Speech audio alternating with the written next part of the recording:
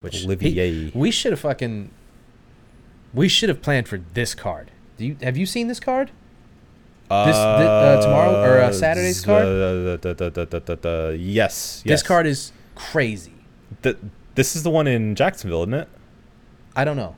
Because my brother's going to it. Oh, well. It's the one with Korean Zombie, right? Yes. Yeah. Korean Zombie versus Volkanovski. Mm-hmm. You got Aljamain Sterling and Peter Yan, mm-hmm. That's been brewing forever. And then you got Hamzat versus finally an opponent that makes sense, Gilbert Burns. Right. This is a nutso card. Nutso. Yes. And I'm mad. I'm going to try to pull up a stream. Wow. Yeah, you should. Definitely going to try. Might as well. All right. Let's get into this. Let's rock and roll all night in your hole. I've been watching the free UFC fights they put on YouTube, for like classic ones. Yeah. So I've been in the mood.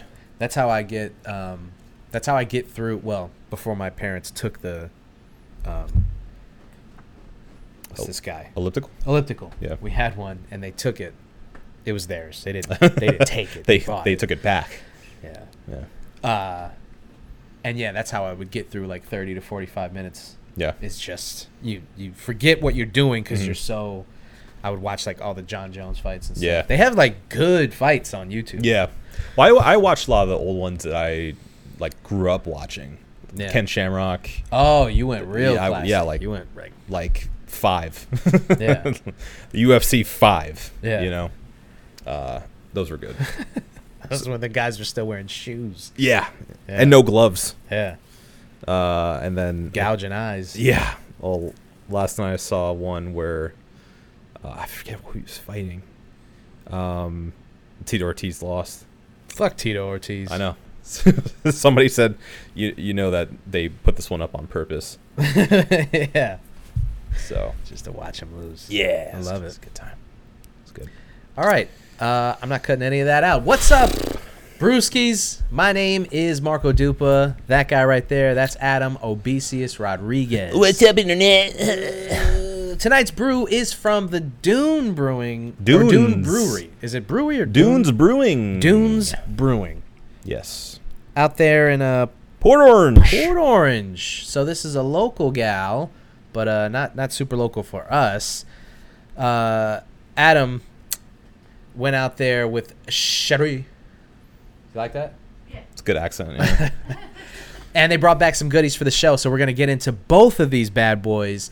But before we do that, we got to get into the show. What's on tap? We got, goodness gracious.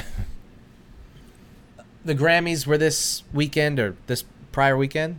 Yeah. Yes. Uh-huh. And not much to show for any kind of real controversies, except for a couple of things. Oh, you're following the Oscars. I mean, how are you going to follow that up? It's kind of hard. But the Grammys, they they figured it out. Yeah, they figured it out. Yeah. We got that. We got Donald Glover interviewing himself in what I believe was Interview Magazine and asking himself some pretty peculiar questions and making some very grandiose statements. So we got to talk about that. Mm-hmm. And last but not least, our favorite shitposter / billionaire who could solve world's hunger with a snap of his finger like Thanos, and instead he decided to basically buy Twitter. He bought himself onto the board. Yeah. We have to mention it. It's a very expensive board. I don't think we're going to be able to post this on Twitter. Yeah. It seems like he's omnipotent on there now. Yeah. All that and maybe more. We'll find out on this episode of the One Beer In podcast. Oh, big can. That's what she said. I don't know how that works.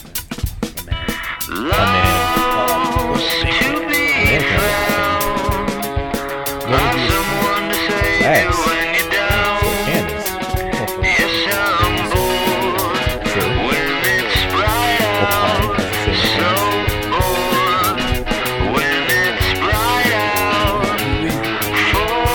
Nice set of con.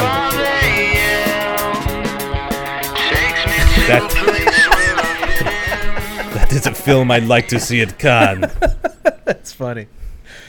It's Good joke. Thank you. That's good joke. That is good joke. Good joke. It's a good soup. It's good soup. All right. This is the One Beer In podcast, the podcast where two brews crack open two brews, and we see where those one brew or two. Those one brews take us. This is episode 349. Always and forever. Thank you guys for listening, joining, subscribing, commenting, all interacting. That jazz. Cheers. Cheers.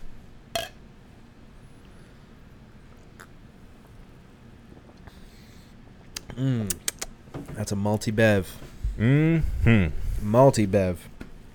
I had this lady come into my job, and I swear to God, I let her taste every sour that we have on draft, and she was just like, they all just taste really malty to me. Just really malty. And I was just like, okay. I don't know what to do for you. I'm sorry.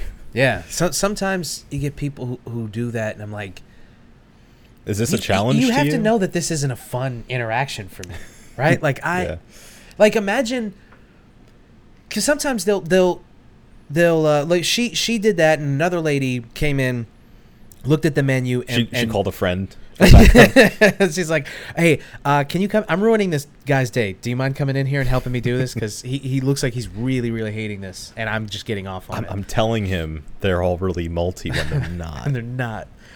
So she does that. She doesn't like any of the sours on draft.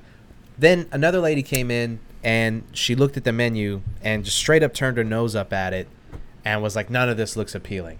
And it's like, can you imagine like walking into a restaurant and looking at the menu and just being like, this all looks fucking disgusting.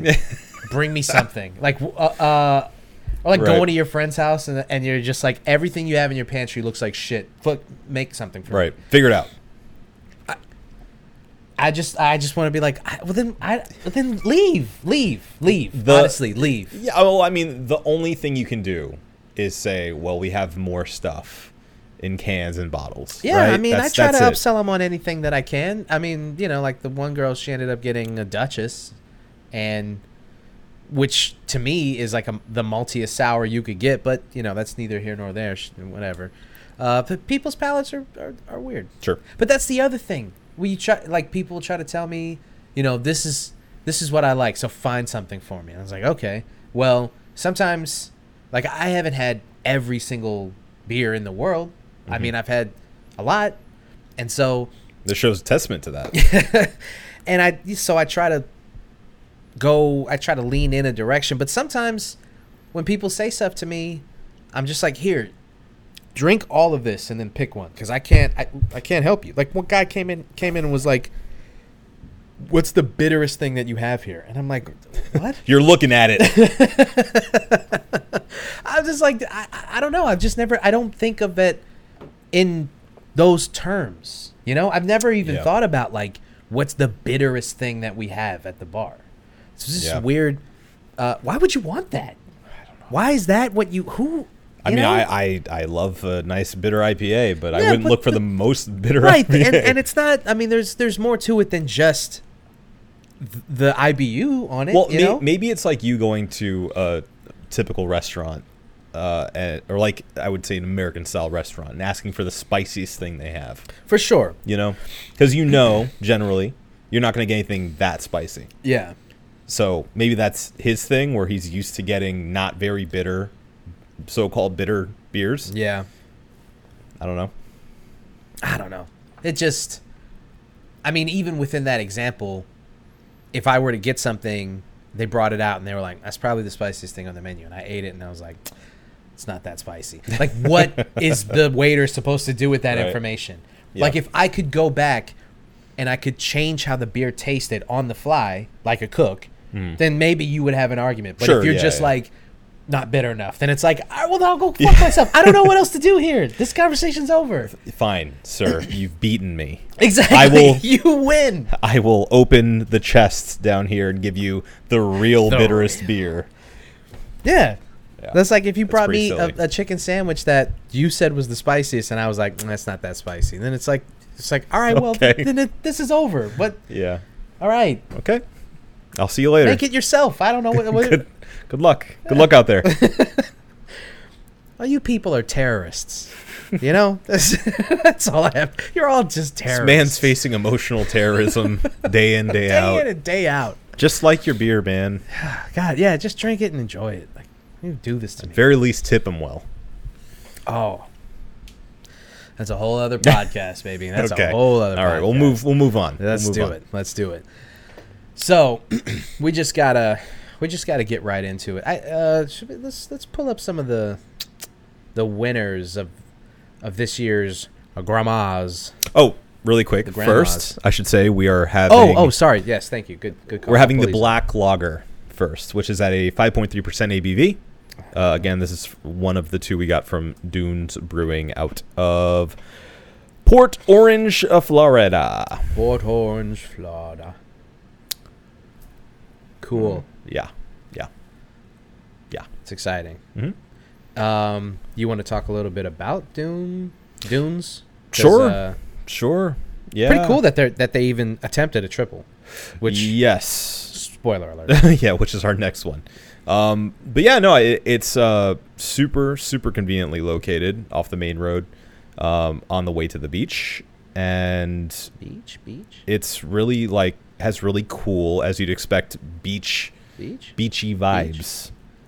And the one thing I will say that's a knock against it is that they don't have a very big beer list. They really only have a handful of beers. It's like maybe 6 or 7. Don't have a guest beer list. I think Red Light has kind of, spoiled me a little bit, Yeah. where I would like that. But, the ones I had were solid.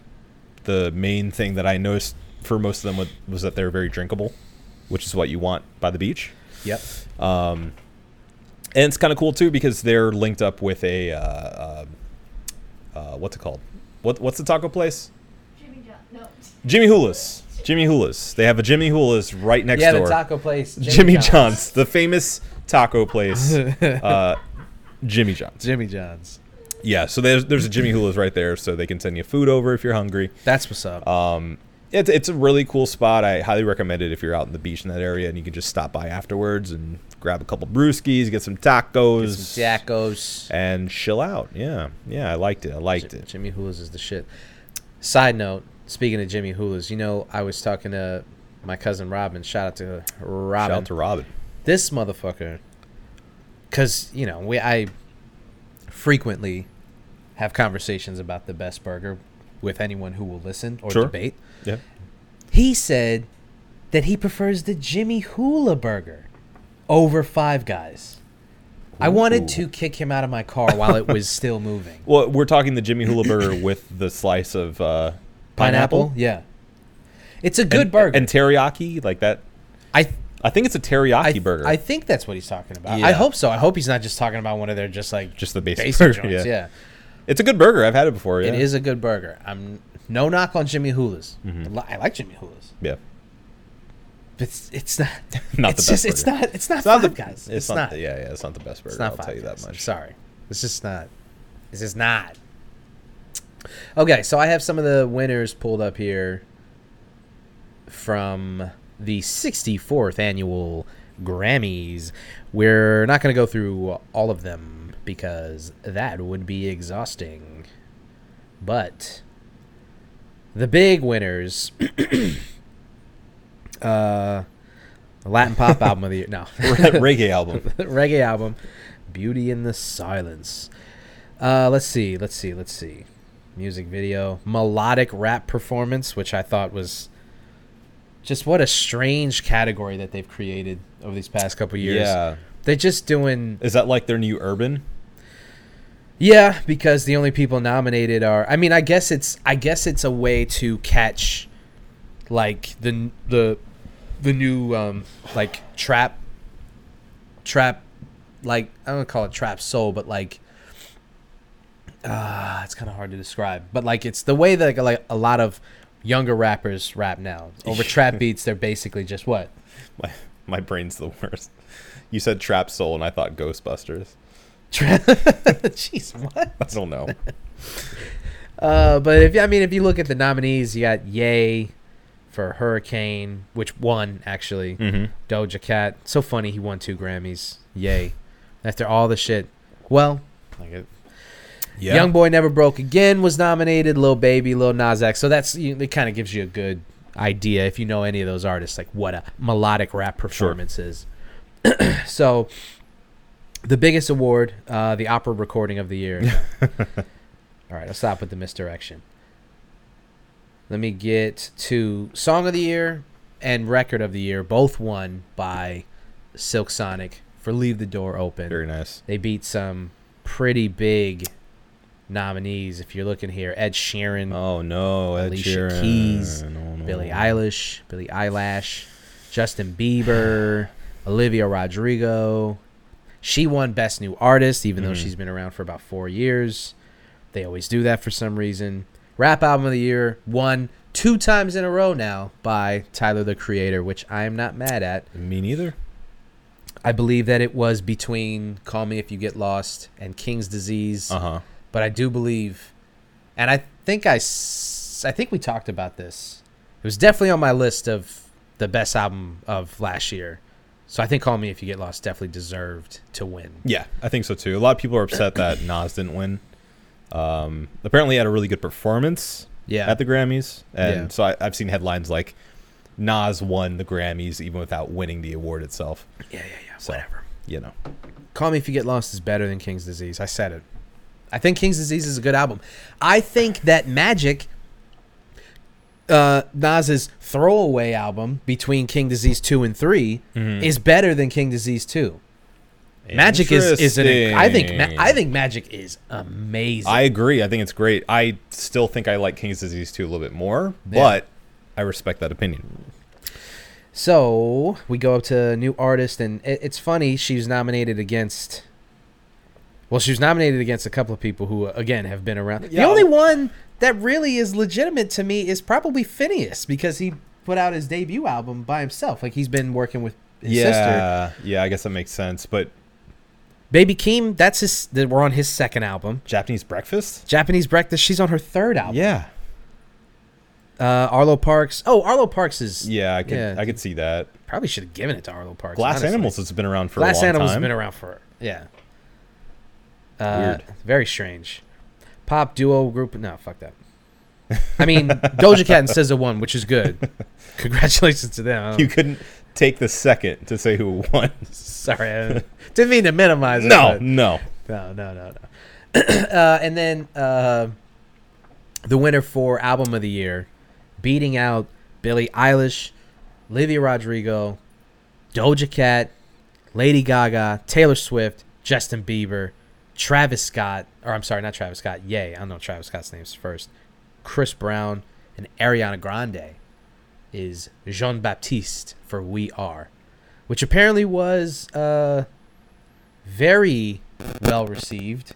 Yeah. And I just I don't know. I don't know. It was weird. Yeah, I mean, without having heard it before, I've seen something that seems to make sense to me, which is the Grammys aren't a popularity contest. So I've seen a lot of people saying, like, how are they going to make this album of the year? Like, nobody's ever heard of this thing. Mm-hmm. But that doesn't really matter if the right people are listening to it, right? I guess you say that, and yet the problem with that premise is that sometimes it is a popularity contest and sometimes it isn't. You know, sometimes artists will win and you're just like, man, they just really... I mean, obviously, if you know me or if you've been following this show, I am aware that I have ignored my fiery hatred for the Grammys to even talk about this. Right. This is a gift to you. Yeah, you guys are welcome. And, I mean, okay, so I just looked up We Are, the Jean-Baptiste album that won. And on the wiki page, he has 4 reviews from notable review sites. Spill Magazine gave it a 4.5. Rolling Stone gave it a 3.5. AllMusic a 4.5, and Albumism I haven't heard that one. gave it a 4.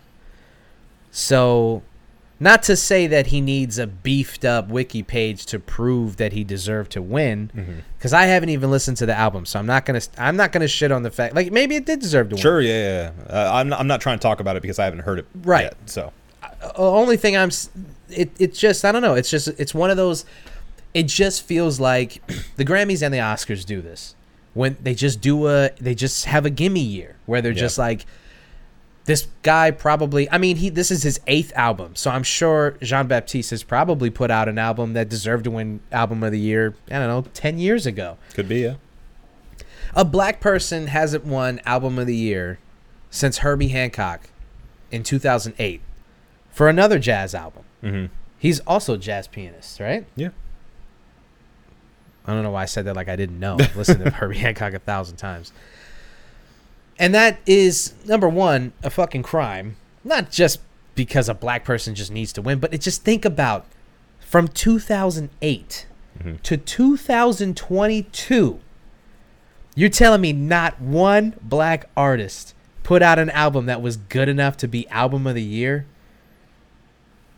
Think about that. Think about the fact that black music runs the industry. Black artists move the culture. And yet, for 2 decades almost, not one. Not Beyonce, not Kendrick, not, I mean, Jean-Baptiste, I know, has put out a... Jay-Z. I don't mean to minimize this win, right? But at the same time, it shows that there is potentially, at least, some kind of bias as far as genre goes within black music. Oh yeah, 1,000%. Yes. Because again, only 2 albums in history at this point, right, have won, or since 2008, I should say. Yeah, since 2008. Because before that, ironically enough, the last black artist to win was Outkast for Love Below Speaker Box. Okay. Which, again... And that was the only rap album to win Album of the Year ever. And still, if you think of that album in context, that is their least hip-hop very album. Much so. Yeah. So my point in saying all that is just that jazz is this time-honored, respected by the mainstream, air quotes, genre of music. Yeah. So therefore, it is acceptable for a black person to win for that genre of music. Yeah. But you wouldn't give it to a Jay-Z, right? For instance, you know, even if he deserved it, you just, I mean, Taylor Swift basically owned that award for like 3 years in a row. And it, at the end of the day, I mean, hip hop's become pop, right? Mm-hmm. So like, it's all pop music. Yeah. Generally. Yeah. For the most part. Mm-hmm. Rock's pop for sure. Yeah. So, it should be bundled under the same purview that we're all grading these things on. I can remember vividly thinking there are, as I'm thinking about it, there are 3 instances in which I thought for sure a black artist would win. I thought Beyonce was definitely going to win for Lemonade. I thought if you asked me, I would have put a very significant amount of money on her winning for Lemonade. Yeah. And I thought Kendrick Lamar would definitely win for To Pimp a Butterfly. And he didn't, obviously. Mm-hmm. And then I thought for sure Frank Ocean would have won for either Blonde or Channel Orange. I thought Channel Orange because it made such a splash when he finally came out with the album. He had that great, well, not great, it was kind of fucked up performance. But I just was like, I just don't know how he doesn't win that. I don't know. I thought those 3 are the ones that come to my mind where like I thought they were a shoo-in. It's crazy that they didn't win it. Just for reference, 11 black artists have won Album of the Year at the Grammys. They are Stevie Wonder. Wait. Hold on. Okay. He won in 70, 77 and... Uh-huh. Oh, no. He did this is his classic era. Give me a second. Okay. Do they say the albums? I'm sure they do. Yeah. Okay, hold on. Key of Life. Yes. 77. Yep. Inner Visions? Of course. That was 74. You're missing one in the middle. Oh. between Intervisions and fulfilling this final finale. First finale, Final Fantasy. Final Fantasy 7. Yeah. Yeah, and that was in 75. Yeah. Fillingness's first finale is 75. Then we have MJ in 84. Yeah. For Thriller, obviously. 85's Lionel Richie. No way. for Can't Slow Down. That's crazy. Yeah. Good for him. Yeah. 91, Quincy Jones. For Back on the Block. 92, Natalie Cole. For Unforgettable with Love. 94, Whitney Houston. For the Bodyguard soundtrack. It's interesting. I mean, it's obvious why. That's I don't know. I'd have to look at the nominees that year. Yeah. 99, Lauryn Hill for Miseducation. Of course, yeah. 04, Outcast, like you were saying. For Speaker Box, Love Below. 05, they finally gave it to Ray Charles. Yeah, for Genius Loves Company, right? Yep. Yeah. And 08, Herbie Hancock for River, the Joni Letters, and of course that brings us up to date with Jean Baptiste. Just think about like all those artists you named. I mean, I hate to keep bringing back Taylor Swift, but fuck her, so I don't care. Okay. Like, you're really telling me that she has? How many wins does she have for Album of the Year? She didn't win this year for Evermore, but she's won for 22, I think, and then Evermore, or I'm sorry, not Evermore, Red, and if I'm not mistaken, I think she has 3 Grammys for Album of the Year. Right. I could be wrong. Maybe look that up before I like really embarrass myself about like. I know she's won more than she deserves. I'll tell you that. Yeah, Folklore. Let's just look at the list of nominations she's received. Ooh, yucky. Oh, God. There's so many. There are so many. There's too many. Yeah. Academy of Country. Yeah, just go past that. That's all country. Oh, okay. I see. How it is. Yeah. Let's get to the Grammys. The ones that Grams. matter. There we go. Yeah. Yeah, she won for Red, 1989. Fearless. No, it's the single, right? No, that's the album. Fearless? Fearless. Oh, okay. Fearless. No. She didn't win for Red. She was only nominated.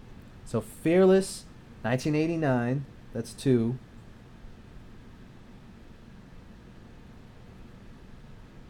And then Folklore. Yeah. So that's 3. That's Okay. 3. Red, Fearless. No, I'm sorry. Fearless, 1989, and Folklore. Mm-hmm. Now, listen. I don't listen to Taylor Swift. I've heard enough. You have, and though, I got right? No. I've listened to a lot of Taylor Swift. I'm saying like I don't sit down and consistently listen. Yeah, to you don't return to Taylor Swift. But I got it. I understand why she gets the respect that she gets. I'm not going to sit here. We're not going to do this. Not today. We're not going to do this. Not to the Swifties. Nah. We can't do that to the Swifties. But what I'm saying is, you're sitting here, you're going to look me dead in my eyes, and you're going to tell me that she deserved 3 Album of the Year awards, and black people had to wait from 2008 to get another jazz album and to win? Beyonce got nothing? Nothing. Yeah. Telling me Beyonce... Come on, son. Come on. Rihanna deserved for shit, what was that album? The fucking last album before she disappeared. Yeah. Anti?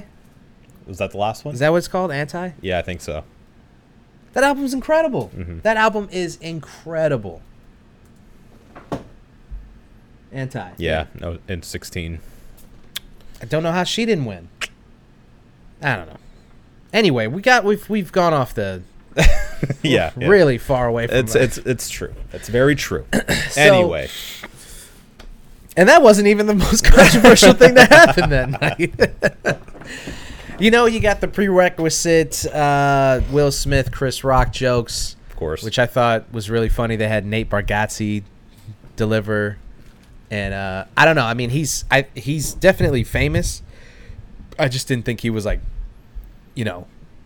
Grammy Awards host famous. Yeah. But I guess so. Good for him. Good for him. Funny guy. I just don't see how he doesn't already have a sitcom, where he's the patriarch of some family and he's bumbling around, He had to have been offered. He had to have been offered at this point. Yeah. They've got to be beating down his door to make a show about him, his material, and his family. It's just he has to be saying no. Yeah. I mean, you can see it. You can see it right now. It's called The Tennessee Kid, and it's about him and his family. Yeah, his put upon wife and the bumbling dumb husband and the wisecracking jokes and he's got like a black neighbor or a Spanish neighbor and they always pop in. You like that, right? That's good material. Telling you, man, this fucking show writes itself. Yeah. That's probably. I mean, he seems to be a guy who is like his material is subtly like real. I wouldn't call it highbrow, but it's like his jokes are really smart. Yeah, for being like these everyman. I'm just doing the best that I can kind of guy. I mean this as a compliment. I swear. He sounds dumber than he is. Right. Yeah. And I think he knows that. A lot of his material is about that. Yeah. I think he's really good. Yeah. So maybe check out the stand-up. Yeah.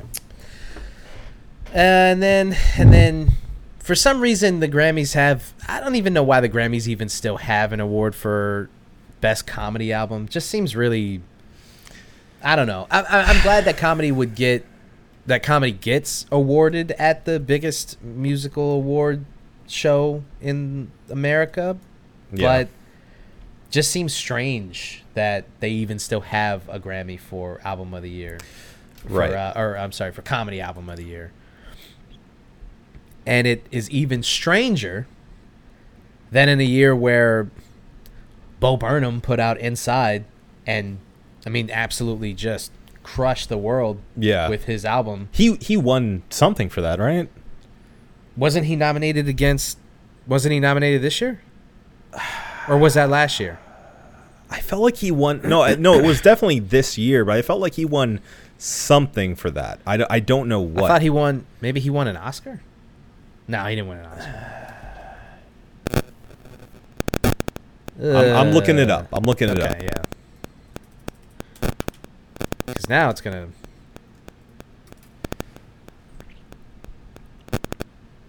to...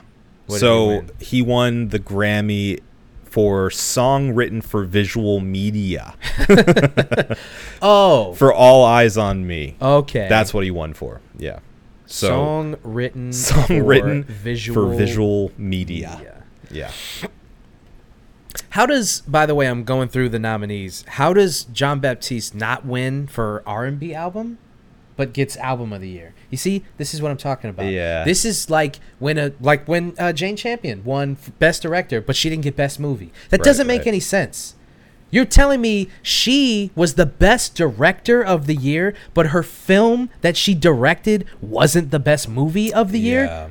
There's no words in the English language that you could string together that would make that make sense to me. Well. Try. Okay. As I look. So, for specifically the Oscars, let's say, her directing was stellar, okay? But there were things lacking in the movie outside of her direction. But how can that even be possible? Maybe and I'm not saying this is true, but maybe somebody didn't like the costuming or the lighting or the music choices, like things not directly dealing with where the camera is placed and, the overall film itself. I hate that. Yeah. Well, because directing is such a obscure kind of phrase or title anyway. Yeah. Because it's like, okay, what are we talking about? Are we talking about how she pictured the film in her head versus how it came out? Or are we talking about how it's cut? No, we're not, because there's editing. Right. Are we talking about, character choices and dialogue? No, because there's writing for that. There's scripts.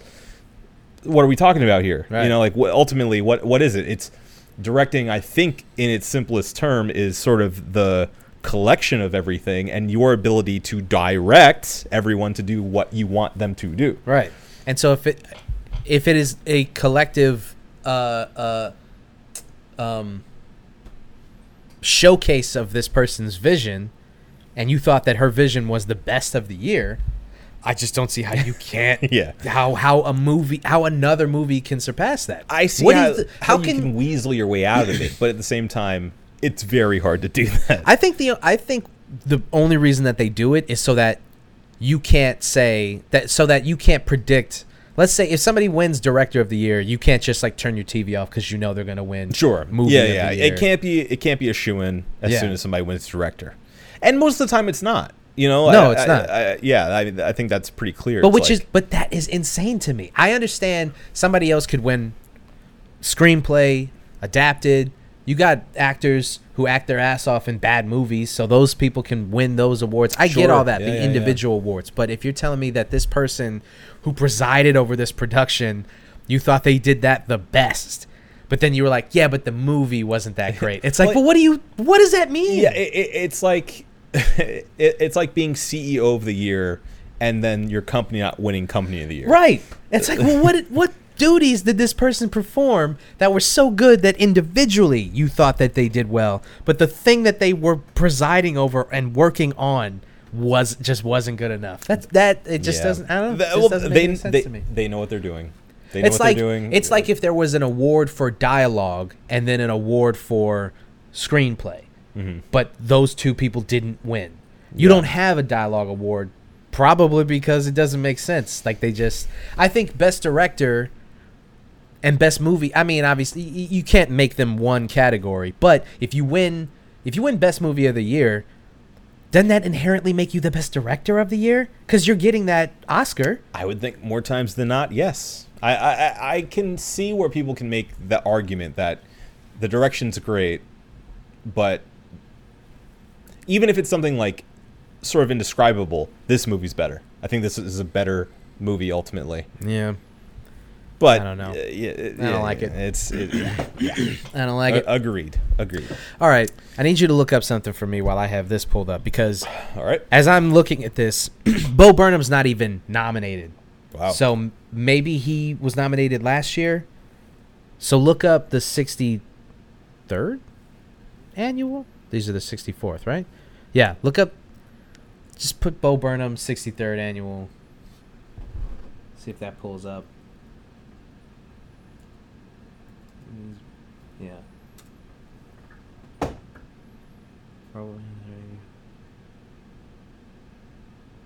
No. Wait. No, that's for this year. Because he wasn't even nominated. He wasn't even nominated. Yeah. So the nominees are. Where'd he go? Oh fuck! I went all the way back up.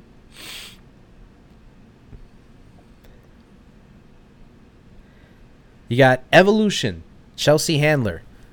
Speaking of Nate Bargatze, Greatest Average American. Zero Fucks Given, Kevin Hart. Thanks for Risking Your Life by Lewis Black. And the winner, sincerely, Louis C.K. And this did not sit well with a lot of people. Yeah. But why? But why? Well, I'll tell you. Why would anyone be uncomfortable with Louis C.K.? Well, I mean, that kind of brings us to a little thing called cancel culture. Oh, I haven't heard of that. I'm sure you haven't. Explain. I will. Cancel culture is when a white man does something heinous or fucked up, and they disappear for 3 to 6 months, and then they come back and they do everything that they were already doing, except for maybe with a slightly smaller fan base, sometimes with a larger fan base, with people defending their actions. Depends, yeah. Even when collectively we all decided that those actions were heinous at the time, and having sometimes the same amount or maybe even more success than before the canceling. That is, in a nutshell, cancel culture. Okay. Did I get that? Thank you. Yeah, that's good. Listen, I mean, I personally have not like looked up any of Louis C.K.'s material. I didn't download this off his website or any of that stuff. I just I'm like, nah. Because honestly, I just don't think he's that funny anymore. That like all of the moral implications aside, if you watch him now, I just don't think he hits those same highs that he hit at his peak. Well, and I think a lot of that has to do with the fact that he doesn't really have the freedom to do that anymore. He does have the freedom to do that, I should say. He can say whatever he wants to say. But I think he gets away with a lot less now. Yeah. Everything is under far tighter scrutiny. Yeah. Given everything. Yeah. So I don't know. I mean, for me, there's just a weight to watching him now because of everything that's happened. Now, if the people directly affected by what he did, feel satisfied with his little time out of the spotlight and the money, the timeout and the money he lost, that's great. And I'm not saying if he deserves more public sort of vilification or punishment of any kind. Yeah. But at the same time, like it still weighs on my ability to enjoy his work. Yeah. And that's coming from somebody who really loved his comedy before. He was one of our favorite guys. Yeah. I remember when all these allegations came out the first time, like we were both like, not you. Come on. Oh, dude, it was devastating. Devastating. Yeah. Which sounds very selfish. It is selfish. We know. But it is selfish, but it's like we gotta be honest. Like we're big Louis C.K. guys, man. We fucking sung his praises on this show and off, all the time. Yeah. I mean, everything that he put out, we watched the show. His show was amazing. Like man. Yeah. And so it is selfish to think like just how this affected me. I can't enjoy this content anymore. Yeah, but it is what it is. That's sure. So, we're not the arbiters of who deserves what, especially when it comes. I mean, first of all, like you said, it's going to come down to the people most closely affected by this, and then also, the court of public opinion. The thing is,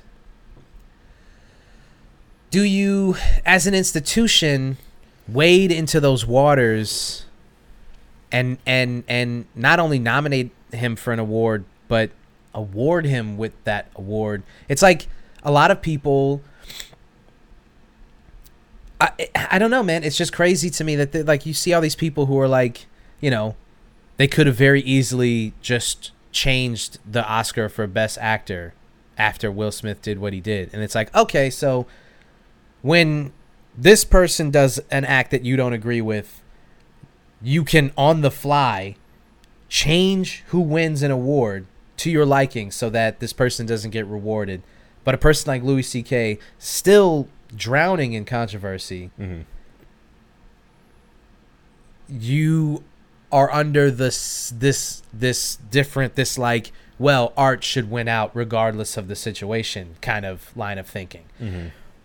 It has to be one or the other. You have to be able to set those things aside. The classic separating the art from the artist conversation. Yeah, we just went over that. And if you're able to do that, then you have to do it across the board. You can't be upset with Louis, and you also can't be upset with Will Smith winning. You have to accept that. That you can't turn around and I can't believe he did that. He doesn't. You got to take his Oscar away. Really?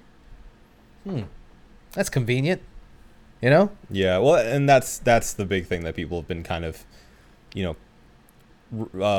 rebuttaling, if that's a word.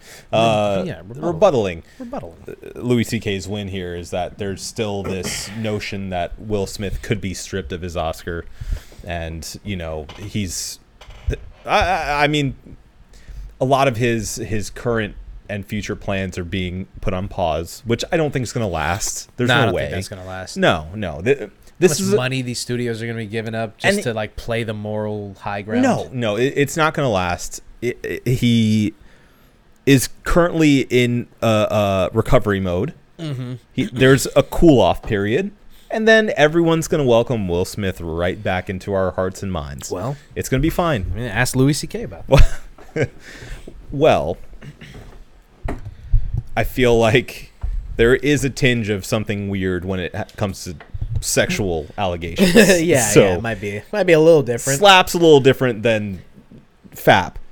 Nice. Yeah, thank you. I'd like to shoot from the hip. Yeah, that's great. It's like Louis C.K. One more for the one time. Yeah. Yeah. I mean, that's the thing. Like, I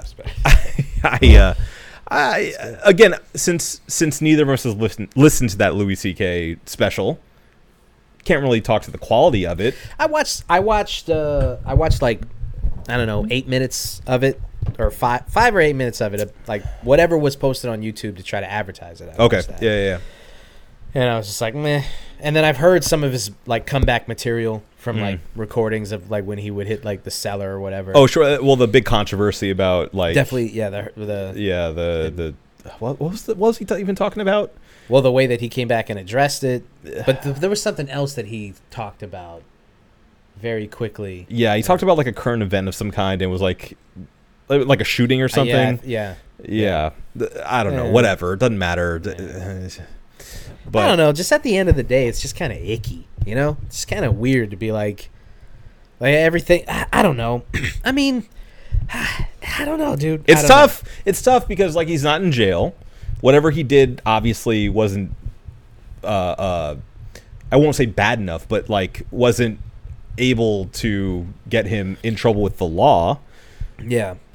Not to minimize anything, any of the victims in this entire thing, but at the same time, I think that leaves his story in this very weird kind of, I don't know, obscure, like cloudy place. Yeah. Because you can say, well, what he did wasn't that bad. He deserves a second chance. He's apologized for what he's done. He didn't really ever hurt anybody. I've seen it all online, obviously. Yeah. But then there's obviously the other side of this entire thing where people are like, no, I'm never gonna give him any more money. Yeah. No, I mean, you have to like think about the women who feel like the women who he actually did this to, that they are still like, traumatized by, and they're still kind of like reeling from not just coming out with this information, but the blowback and the fallout of.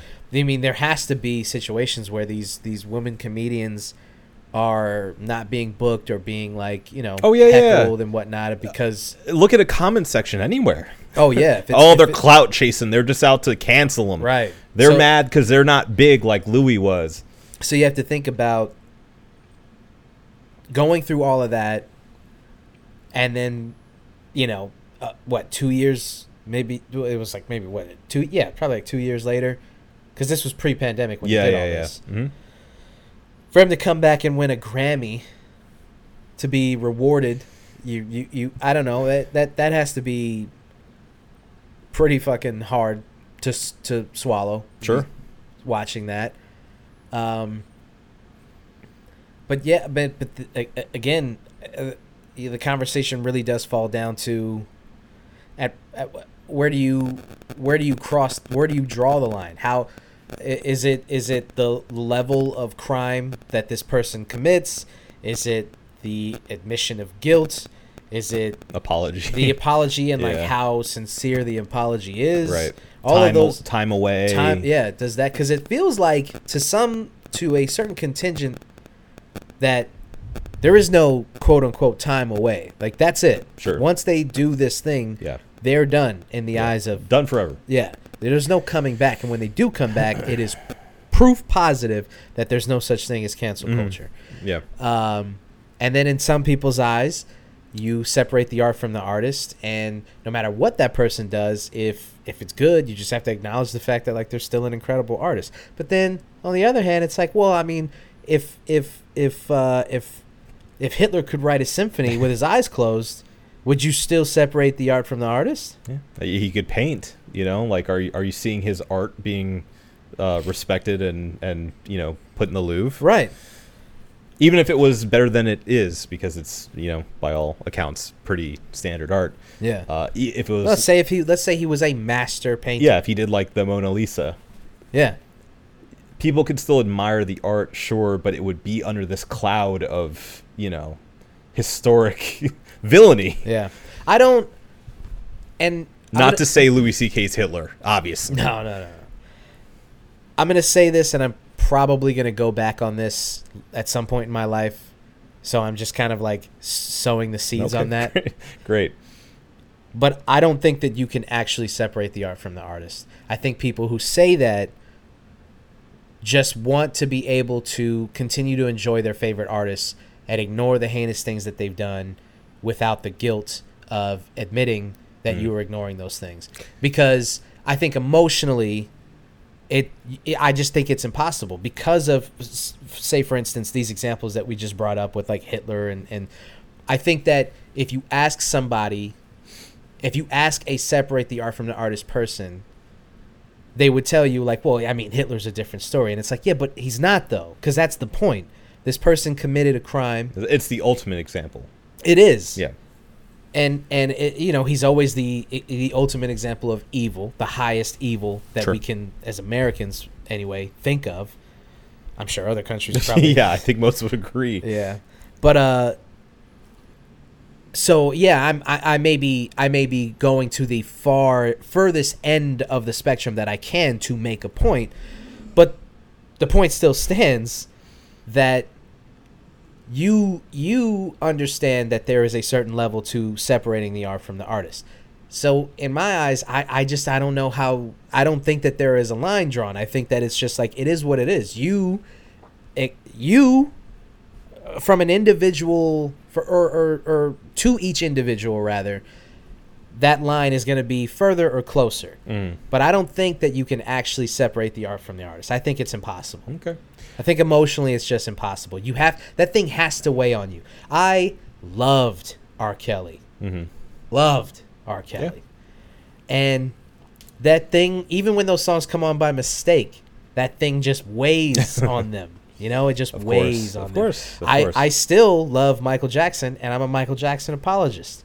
I'm one of those people that tells you, hey, man, read the court documents. Watch all the documentaries. Never charged.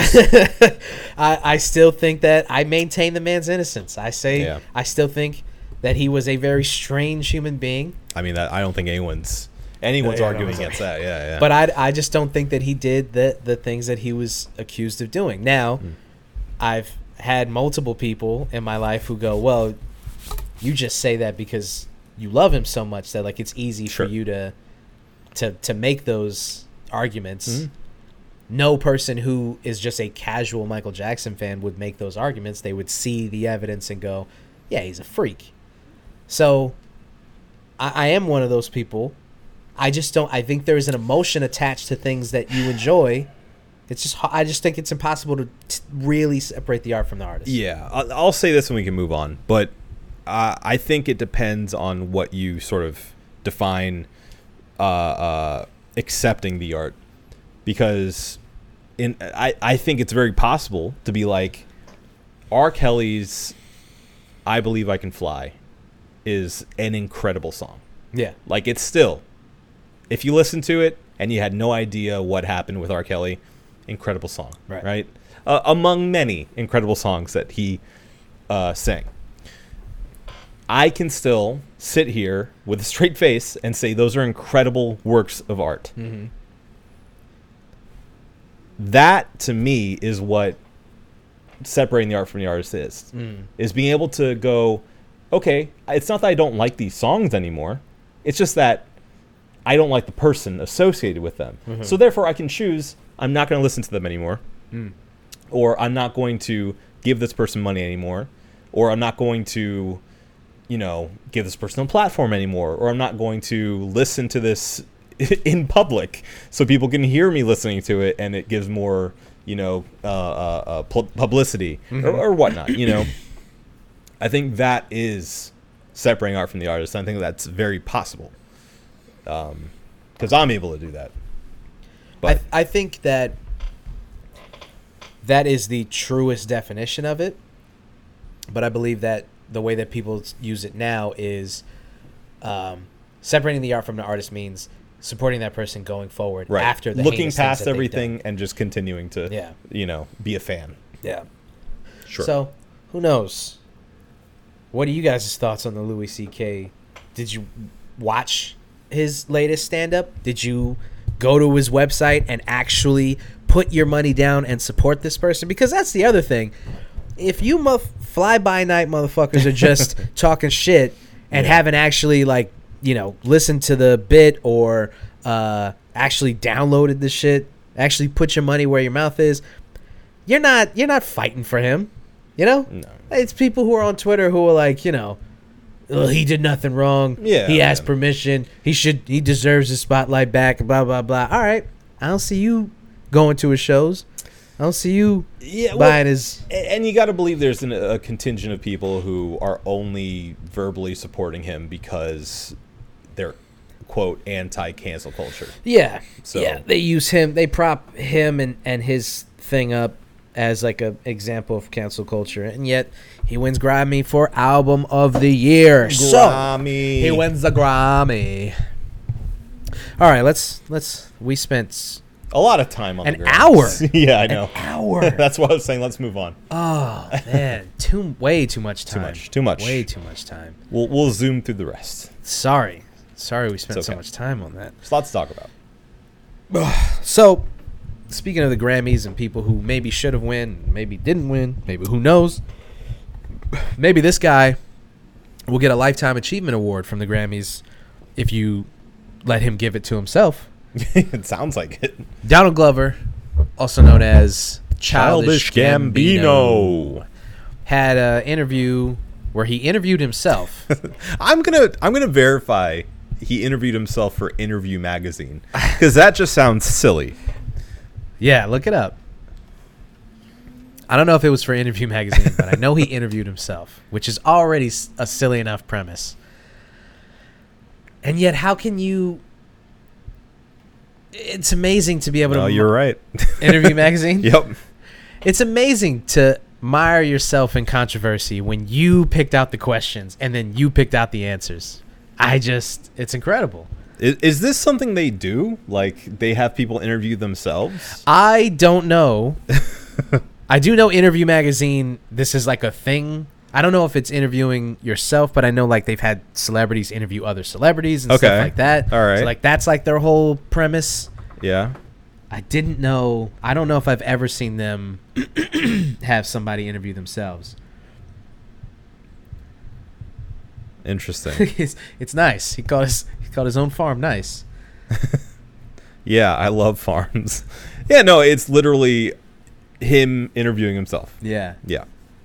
This is I don't know. It's very strange. Yeah. Very strange. So, two things that have come out of this interview, and I'm sure that by the time that we post this, more stuff will be parsed from this very strange premise. Is number one, we'll talk about the biggest thing so far right now is that he says at some point in the interview that his album, because of the internet, is like our generation's OK Computer and will be looked upon as such probably after he dies. He's like, basically that he is not getting the flowers that he deserves currently, but he will once people catch up. That he is, because of the internet, is one of the more influential, especially in hip hop albums. And I just wanted us to kind of address that a little bit for a couple of reasons. Number one, I think it's safe to say that OK Computer's in your top 3 albums ever. Yeah, I will very safely say top 5, absolutely. Top 3 most days. Yeah. So All genres. We're going all in. Just period. Just Right. in music. So, how does that hit your ears? Not well. About as good as the internet hit my ears. Yeah. Be Be careful now, because his fans. I know. Well, They think everything that this motherfucker does is. Look, I'm right there with you, man. I'm a fan. I consider myself a fan of Childish Gambino. But let's be real.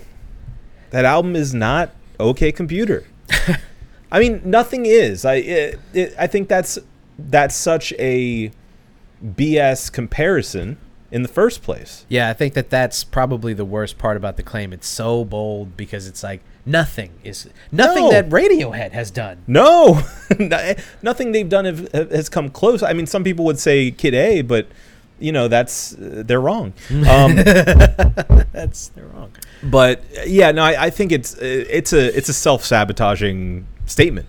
Period. Yeah. Like, I understand where he's coming from with that. Where he's trying to say it is going to be respected later on down the line. Yeah. You guys aren't getting it yet. And I think that's been sort of his feeling around that album since it came out. Yeah. Because it wasn't this critical darling. It wasn't this, I mean, tell me if I'm wrong, but I don't think it was this like smash hit.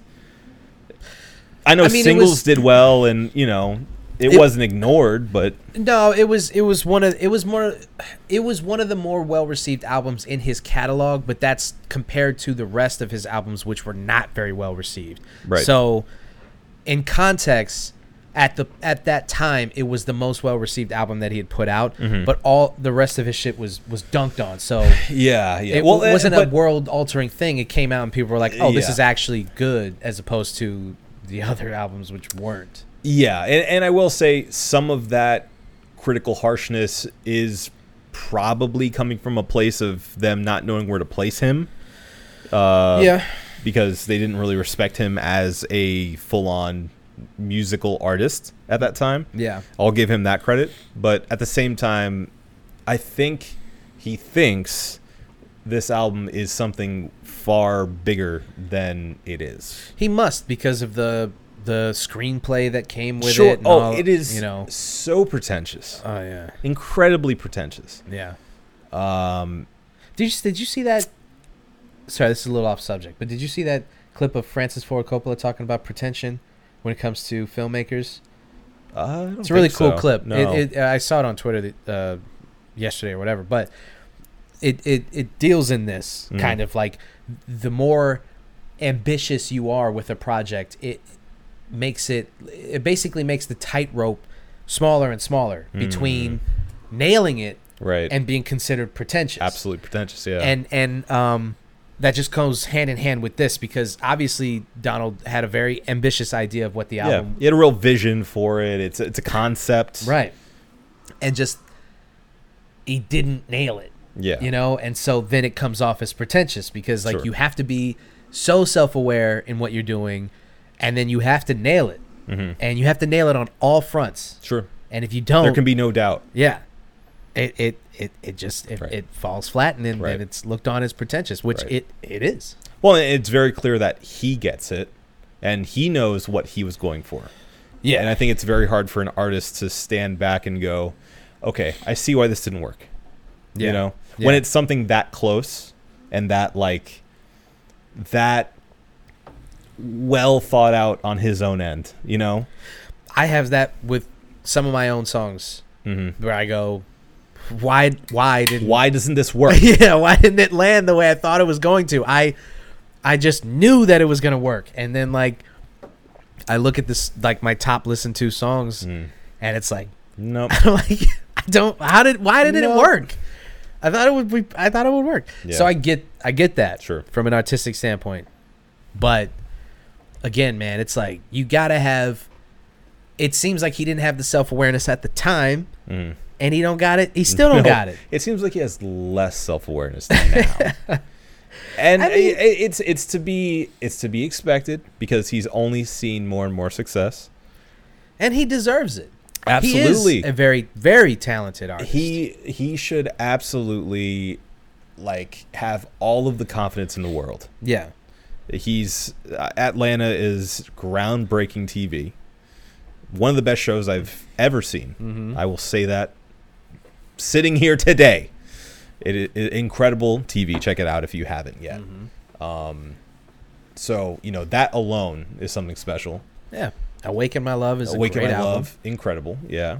The joint he put out after that, again, another like really weird, like, you know, you could tell he was like, you'll get this later. Yeah. This is like the album didn't have an your album kids will love cover, it. and all it had was run times or timestamps rather for the track listing. Yeah. And it's like, I don't know, man. It's a difference between challenging your audience and just like making it so hard for like, what do I say to you when I'm trying to? I like 312 Yeah. 94.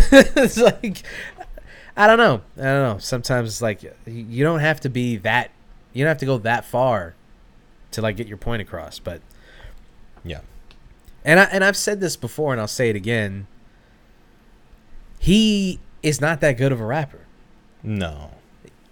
And so this idea that like he's this underrated, underappreciated MC, like No.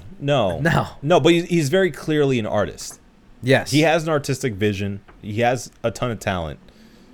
He's not the greatest rapper. no, And I think it's proving in dividends the further away he steps away from rap itself, strictly rap, just hip hop, where kind of his music started. I personally, the better it is. yeah, The more he expands that lens into being this larger thing, the better it becomes. yeah. So I think that the proof's in the pudding. Yeah, I'm not gonna stop a guy from hyping himself up.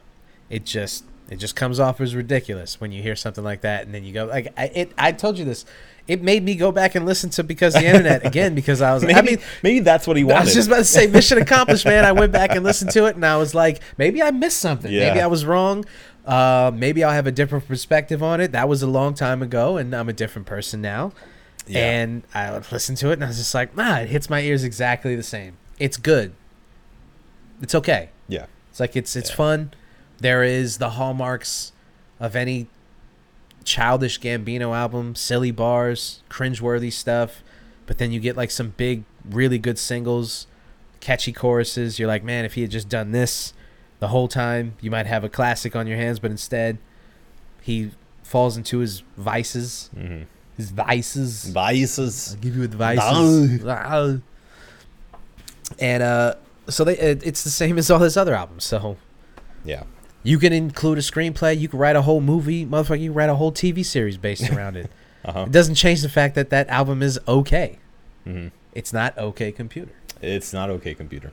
No. So, and that is the final word on that. Okay. I don't want to hear it from any Donald Glover or Childish Gambino fans. Childish Gambino. Sounds pretty childish to me. Definitely top 5 worst rap names of all time. Oh yeah, well, and it's obviously like notorious how that came about in the first place with the name generator. Makes it even worse. Yeah. Makes it even worse. There's nothing charming about that. It goes. I hate it. It's something that sounds like something you would say as a teenager to make your name sound cool. Yeah. Yeah. Like you're not trying, but really you're trying really hard. Really hard, yeah. That's how it comes off now. Yeah. Childish Childish Gambino is a Xbox gamer tag. Yeah. That is not a name to be Childish taken seriously. Gambino 420. Yeah. Ridiculous. Yeah. So, we'll just leave that. We don't even talk Okay. about Yeah, that let's shit. leave it. Let's leave it. Let's move on. Yeah. One more thing before we get out of here. Oh, you want to do the cheers? Oh, yeah, we got to. Right. Just We have one more thing. Yeah. Let's get into that. I should say we have the Dunes Brewing Triple, which, let me give you a quick read here, is their Belgian Triple. It is described as pleasant, peppery phenols blend with a dark hop background, yielding a sneaky high ABV that will leave you wanting more. ABV is 10%. I was about to say, is that really that sneaky? Well, they're saying it's so smooth that it is sneaky. Oh, yeah. Here, I'll let you pour this one. Okay. Thank you. A thank you. Swoop. Look at Looks that. kind of light, right? Nice little golden brown. Oh, Or not golden. Brown. Golden. Drinking my beer like it's golden. Drinking my beer like it's golden, golden.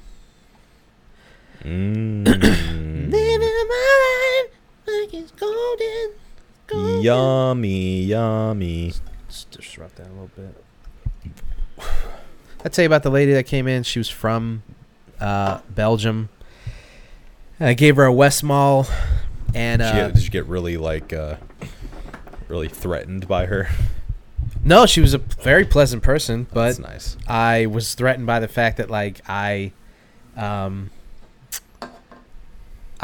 poured this beer out I poured it into the right glassware. We're notorious for the right glassware at Red Light. Sure. But she brought it over to her table, and there wasn't enough head on it. And yeah, I mean, it's just one of those things where you're like, man, fuck, I fucked up. And what am I supposed to do? You know, shake it, disrupt it a little bit.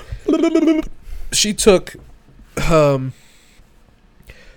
excuse me, a coaster. She was like, do you have like cardboard or anything? They're like, took a coaster, like ripped it up, and then like used that and like disrupted it so that she could get that head on it. So that was, I don't know, it was embarrassing. Hope it was a new coaster. Yeah, I gave her a new coaster. I don't think she would have given a shit. Yeah. Honestly, if she was like, I think she probably would have been like, do you mind disrupting this? If I was just, and just swirled it around. Just move some raspberries in it. I don't think she would give a shit. Cheers to Belgium. To Belgium.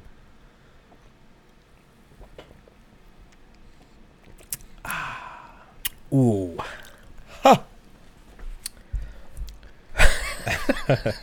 That's not sneaky in any way. There's nothing sneaky about that at all. Kicks you right in the back of the throat. Yeah. Okay. We'll talk about that at the end. Well, let's get this. Let's talk about this last thing. Okay, Jim. So, Twitter.com, I've heard of it.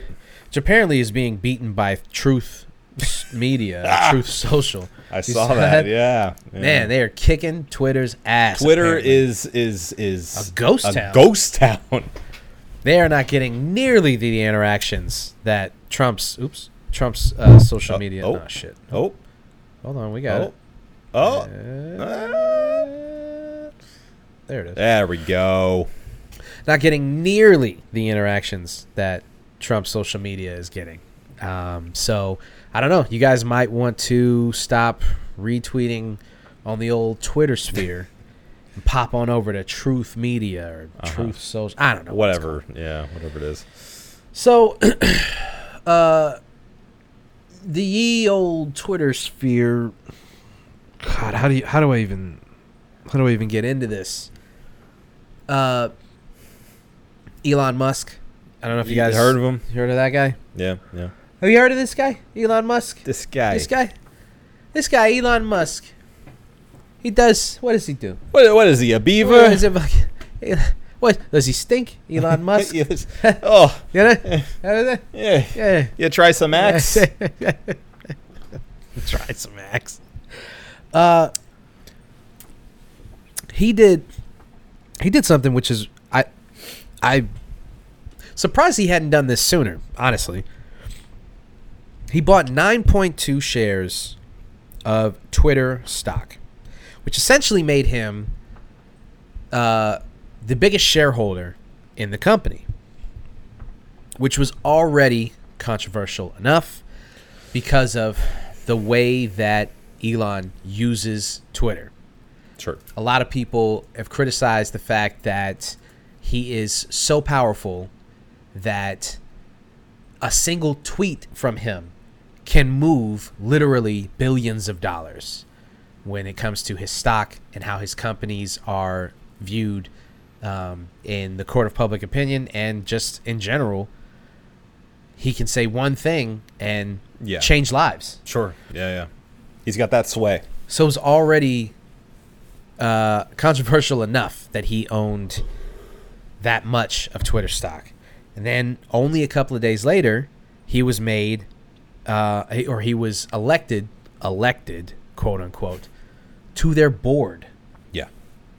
Which means he has, some say over what they do moving forward. Yeah. Now, this is, from what I have read, only a 2-year stay.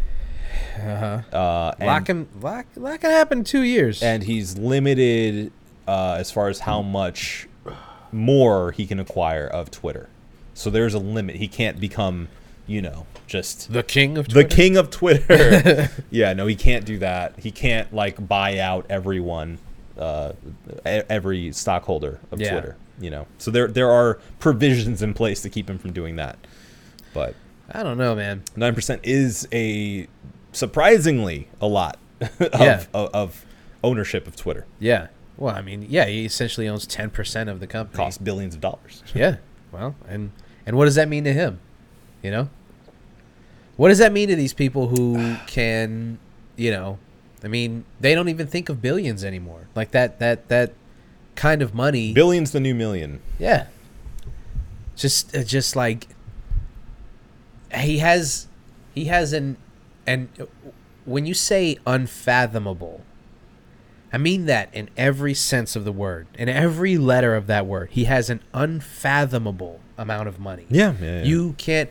It's trying to imagine the distance between yourself and the next planet. Pretty much. You can't put into words. You can't describe. You can't even visualize how much money he has. You couldn't possibly fathom that amount of money. And I don't know. I mean, I don't know. When you see these arguments about what billionaires should and shouldn't do with their money, and people are like, eat the rich and all this other jazz, I don't think it's controversial to look at a person who has more money than you can wrap your brain around and say, you should give some of that to people who don't have it. I don't think that I just don't see that as a controversial opinion. I don't even think it's a political ideology. Mm-hmm. I just think that if you are in a position to help, there's people, I mean, you could have a couple $100 in your pocket, and if you know that you don't need all of it at the time and you buy somebody a meal, you've helped somebody less fortunate than you. This is why you're not a billionaire, Mario. You have to understand the vast majority of the people who are multi-billionaires are that way because they have this obsession with collecting money and hoarding money. They're Smaug. They're Smaug in The Hobbit, which you don't know about yet, but you will at some point. Oh, Jesus. I know who Smaug is. No, sure you do. Benedict Cumberbatch. Yeah, I watched him. For some reason, they used him as the motion capture for a snake or a dragon or whatever. He's a dragon. Okay. Why did they use him as the motion capture? I don't know. Dragons don't exist. Why do you need a human being to mocap that? I don't know. I guess he needed to do it so that he could get into the right headspace for the performance. I don't think you need to do that to think I'm a dragon. You imagine dragons. There's an entire band about this. Yeah, that's why they're who they are. Yeah. I couldn't imagine being a dragon until I saw Benedict Cumberbatch lying on his belly. This is gonna, and then he didn't get shit for it. No, they the Hobbit got nothing. Nothing. Gets no love. No, I think that's. We'll talk about it later. All right. I like the Hobbits. Okay, I like the Hobbits. Yeah. I'm a Hobbit apologist. Hobapologist. Hobapologist. I study the hobbits. He's a hobbitologist. So this is concerning. I think that people should be concerned about this. I think that this isn't something that should be just swept under the rug. I think people should really probably, keep an eye on these sorts of things. It's not like, what are we going to do about it as private citizens? I don't know. But what I'm saying is, write a complaint. Excuse me.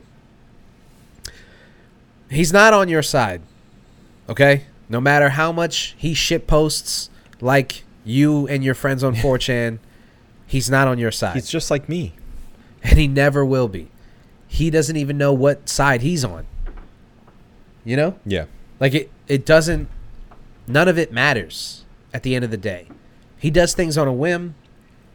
He just decides, and then he does things. And one day he may wake up and decide, I do have enough money to help all poor people. Sure. It's certainly a double-edged sword. Yeah. Because most recently I remember the headlines about him, giving internet in whatchamacallit. Yeah. Yeah. In Ukraine. Right. Right. Yeah. Yes. Yes. So yeah. So I'm not saying he's like, well, I don't know. I'm not going to say if he is or isn't an evil human being. I don't know. What I'm saying is, like, he has done good things. He has helped people. That's documented fact that he has helped in ways. He obviously could help in way more ways. That's also a documented fact that there's way more that he could be doing. But you give credit where it's due. Mm-hmm. And like I said, he does. He's so. It seems like he's so impulsive that, like, he could one day just wake up and be like, I'm gonna end world hunger, and then he just does it. Yeah. You just wake up one day and he's like, I've put together this program where, like, everybody has 3 square meals a day. So, and then he just goes back to shit posting, and you're like, what? What? Yeah, he seems to have a bit of the Kanye brain. Yeah, where it's just like he has these huge ambitions, and they won't all necessarily go anywhere, but a few of them will. Yeah. And he has enough money to make those things happen. I'm sure that's why those two get along. Oh, yeah. Those conversations have to be maddening. Oh, my God. It's like 2 Hollywood execs on coke at 3 o'clock in the morning, Yeah. Like, just, have you ever thought about, can you get water from sand? Have you ever tried? I don't know. I've never tried. Have you ever squeezed it hard enough? You never know. Have you ever tried? I haven't tried. Let's try. Let's try right now. This sucks. Okay. It sucks. What sucks about it? It's just like no one man should have all that power. Speaking of Kanye, it just shouldn't be like, he just shouldn't be able to do something like that. I don't know, man. We're at a point now where, like, this shit is over and done with, bro. In 10, 15 years, there's going to be 3 companies per industry. There's going to be a monopoly on all of it. And, we're going to have, like, 3 or 4 billionaires who run the whole show. And there's just going to be You act like that's not the case already. No, well, it's not yet, because there's still this illusion of some kind of capitalist, competitive nature to the market when there's not.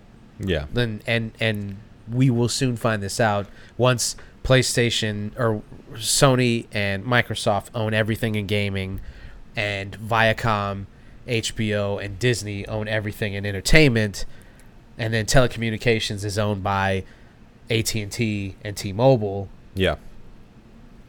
And then fucking Elon buys AT&T and T-Mobile, and then Jeff Bezos buys everything else. Yeah. Well, the government has to step in at some point. Well, you say that, but at what point? They let shit like this happen all the time. They've let these companies merge, and then you see the government will step in and be like, "Well, hold on, the 3 of you can't merge," and they're like, "Okay," and then like 5 years later, they merge anyway. Yeah, and then you're like, wait, didn't the government? And they're like, shh. We will make 5 shell companies to give you the illusion of having a choice. Yeah. Well, that's Yeah, you true. think AT&T and these big companies are just like letting Cricket use their towers because they're just like these like nice guys. benign. Yeah, like, sure. Uh-huh. Mr. Cricket gives them a little bit of money every little month. kickback from Mr. Cricket. Yeah. And I think that's where these like identity politics become really dangerous too, because you're gonna have people saying, let's not have the government step in when it should because we're about small government. Yeah. And then Yeah, or just because they like Elon Musk because Right. he's a champion of free speech. Right. Simple as that. He stands on that platform, and then you go, well, I love free speech too, so I don't care if he's going to become this ultra powerful force, stronger than anything. We can't silence him, so we have to just let him do whatever he wants. Sure. Well, and I'm reading this Washington Post article here, and there's obviously a lot of people who work for Twitter currently that are afraid about the direction of the company moving forward. Exactly. Just based on their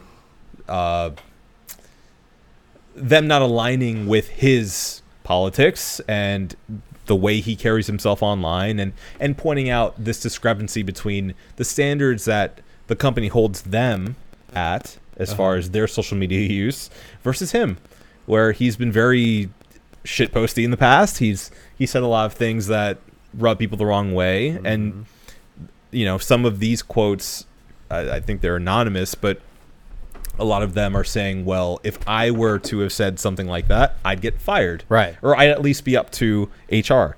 Right. Is that going to be the same with him? Fuck no. No, of course not. Of course not. Oh. So, there's obvious, and I mean, that's never the case though, right? The higher you go, shit rolls downhill. Right. So, of course, they're not going to be held to the same standard. That's true of everywhere. That doesn't make it right. But it's to be expected. Yeah. Unfortunately. So anyway, also according to this article, he's going to be holding an AMA.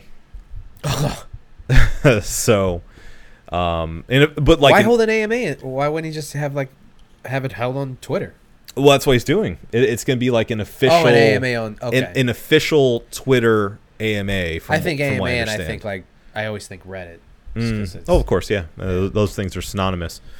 But yeah, I think this is officially being hosted by Twitter to sort of discuss his involvement. I'm sure he's going to be forthright about his intentions, his motives. Yeah. No, I'm sure this is going to go off without a hitch. Yeah.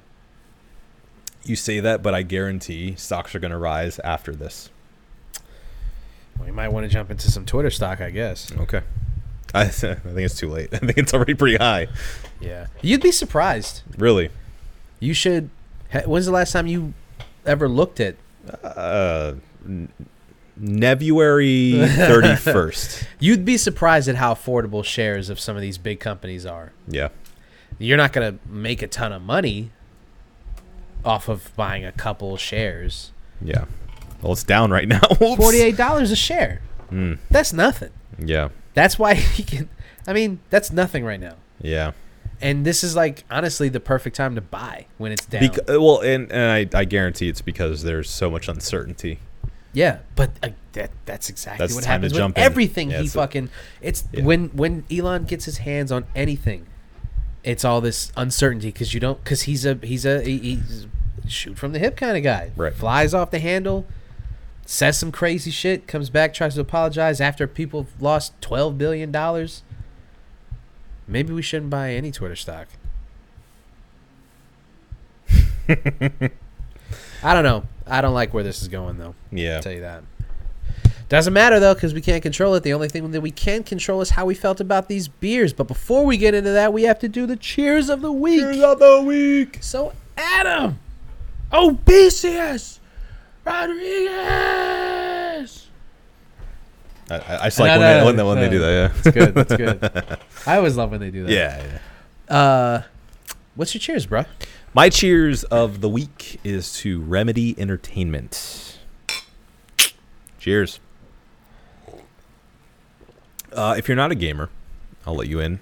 Remedy Entertainment is a Finnish video game studio known for the classic classic. Max Payne 1 and 2. Oh, yeah. They went on to make more great games, including Alan Wake, which is getting a remake.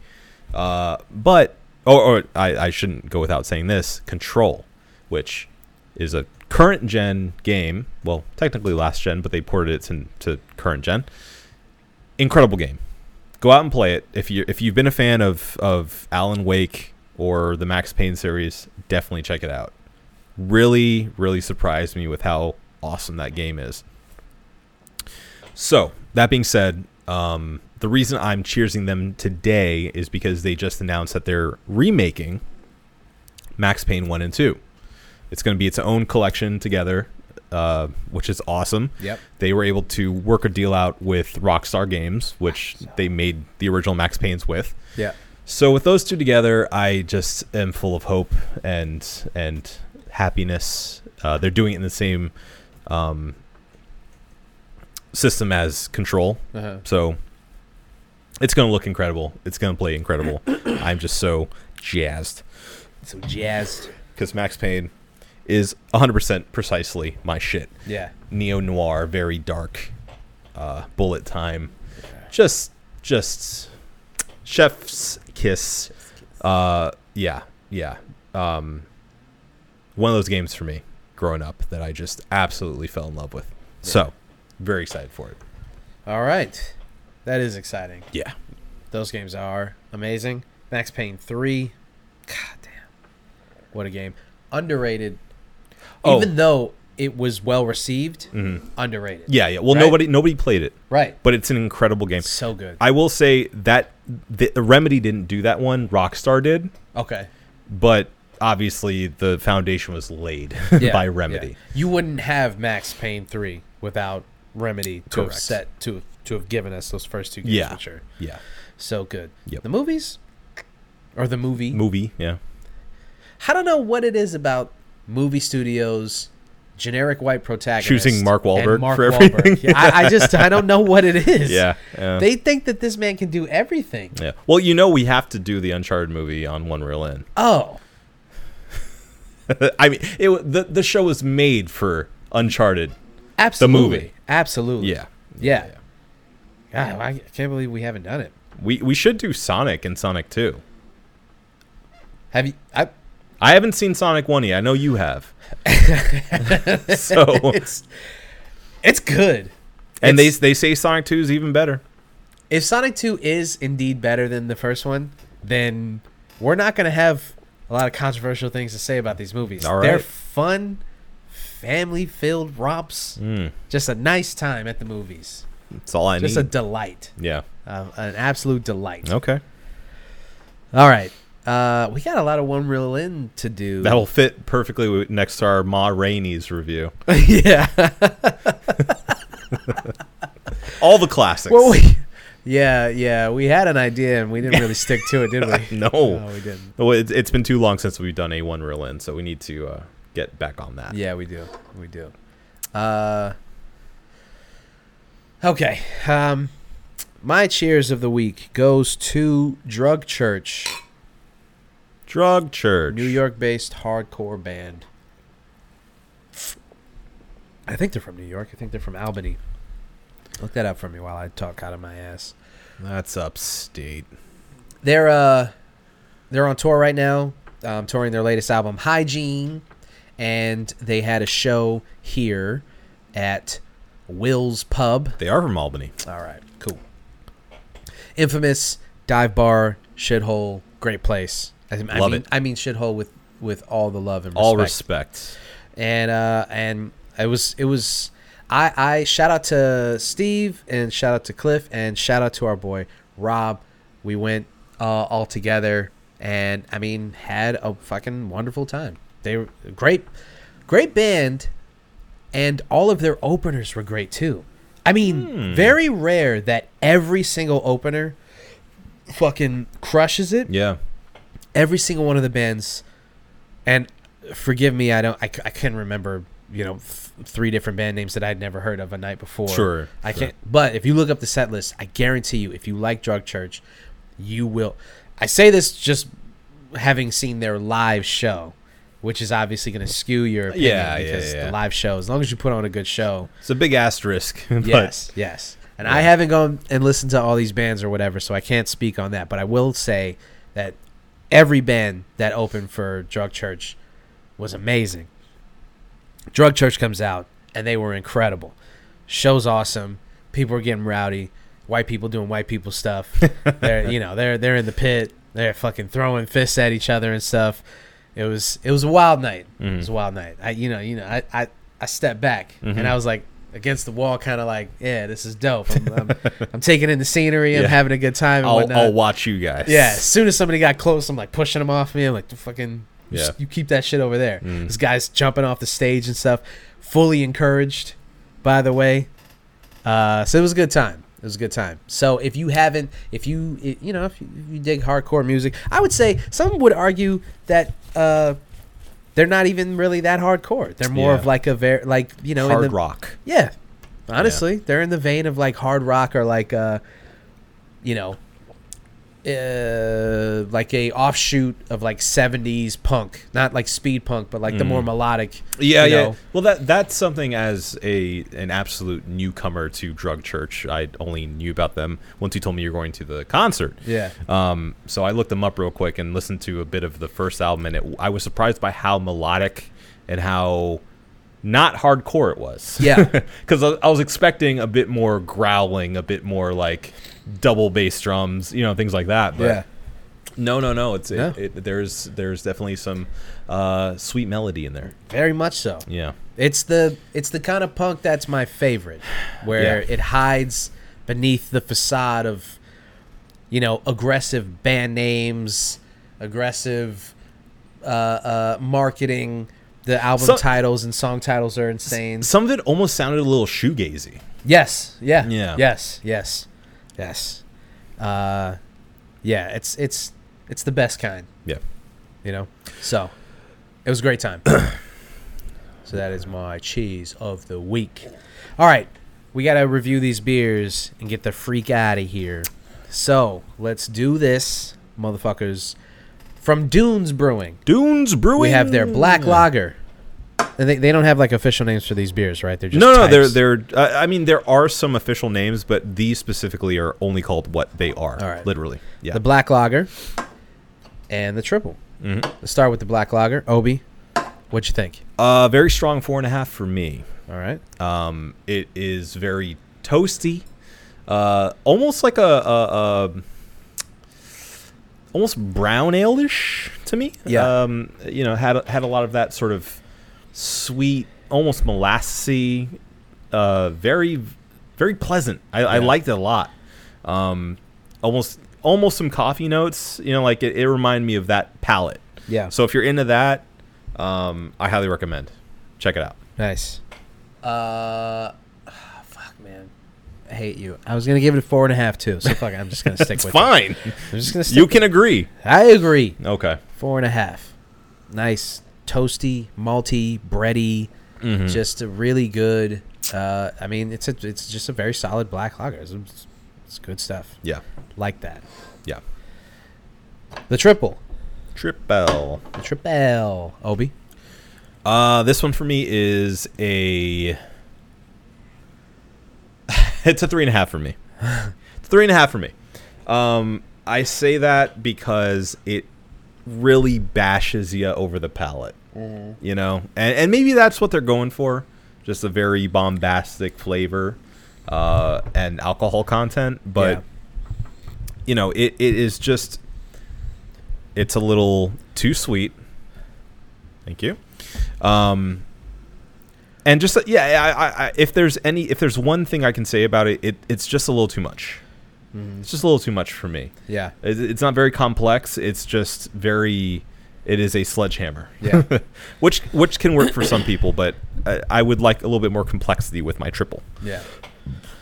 I'm going to give it a 3. I think that you have to give them credit for the attempt. I think that it's not terrible. I just think that it's just I don't think that the alcohol content is nearly as subtle as they believe it is. So it almost tastes like a cocktail. Yeah, like it's kind of syrupy. Yeah, very, very well. I mean, triples usually have like that candy, like very sweet candiness to them in the first place, but usually it's balanced out pretty well, and that booziness doesn't really come through on it. This one, it's just kind of front and center. Yeah, and kind of like it's almost like this sticky, syrupy, just too sweet, and so I just got to give it a 3. Yeah, got to give it a 3. I think I don't know how their lager or their IPA was. You had I did. Yeah, I had their blonde. Mm-hmm. I had their IPA, and I had their double IPA. Okay. The blonde, out of those, the blonde was probably my favorite because it is so drinkable, bright, weedy. I really liked it. The IPA wasn't hoppy enough for me. The double was, again, a little bit too sweet. Edged a little bit to the too sweet. So that's kind of my guide for you guys if you're going to check out Dunes for the first time. Actually, out of all of them, I think I did like the black lager the most. Sounds like it. It was, this is sort of the best balanced and overall like most complex and flavorful out of everything I've had there so far. I would return for that, and I am interested in their double IPA. Yeah. So I would definitely go for that double IPA. I'm glad that they even tried this. Sure. Yeah. You got to applaud it. Yeah. You gotta go for it. Because let's be honest, like a lot of these breweries are resting on their laurels with an IPA, a double IPA, and a lager. Like sure. That's it. And if your lagers are not like super up to snuff, if you don't just got like a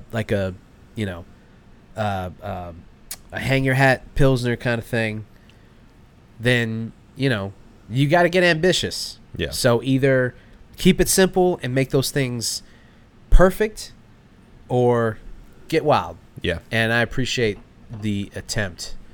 And I'm not saying it was terrible, but it's all right. Yeah. All right. Yeah.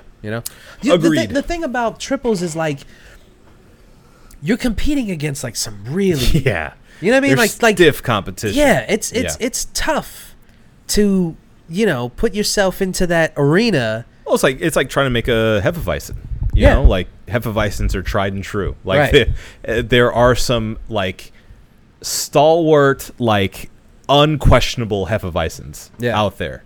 So you're going up against that. So either you're going to do something interesting and unique about it, or you're going to try to compete with people who've been doing it for hundreds of years. Right. So, listen to the rest of you brewers out there. It's it's good. It's good for you guys to swing for the fences, though. I appreciate that. Yeah, I agree. always. I agree. All right, think we got it? I know we got it. Well, then let's get the fuck out of here. This has been the One Beer In podcast for myself, Marco Dupa, for Adam Obesius Rodriguez. Dunes. Thank you guys for listening. Drink delicious beer and have yourself a beautiful evening. We love you.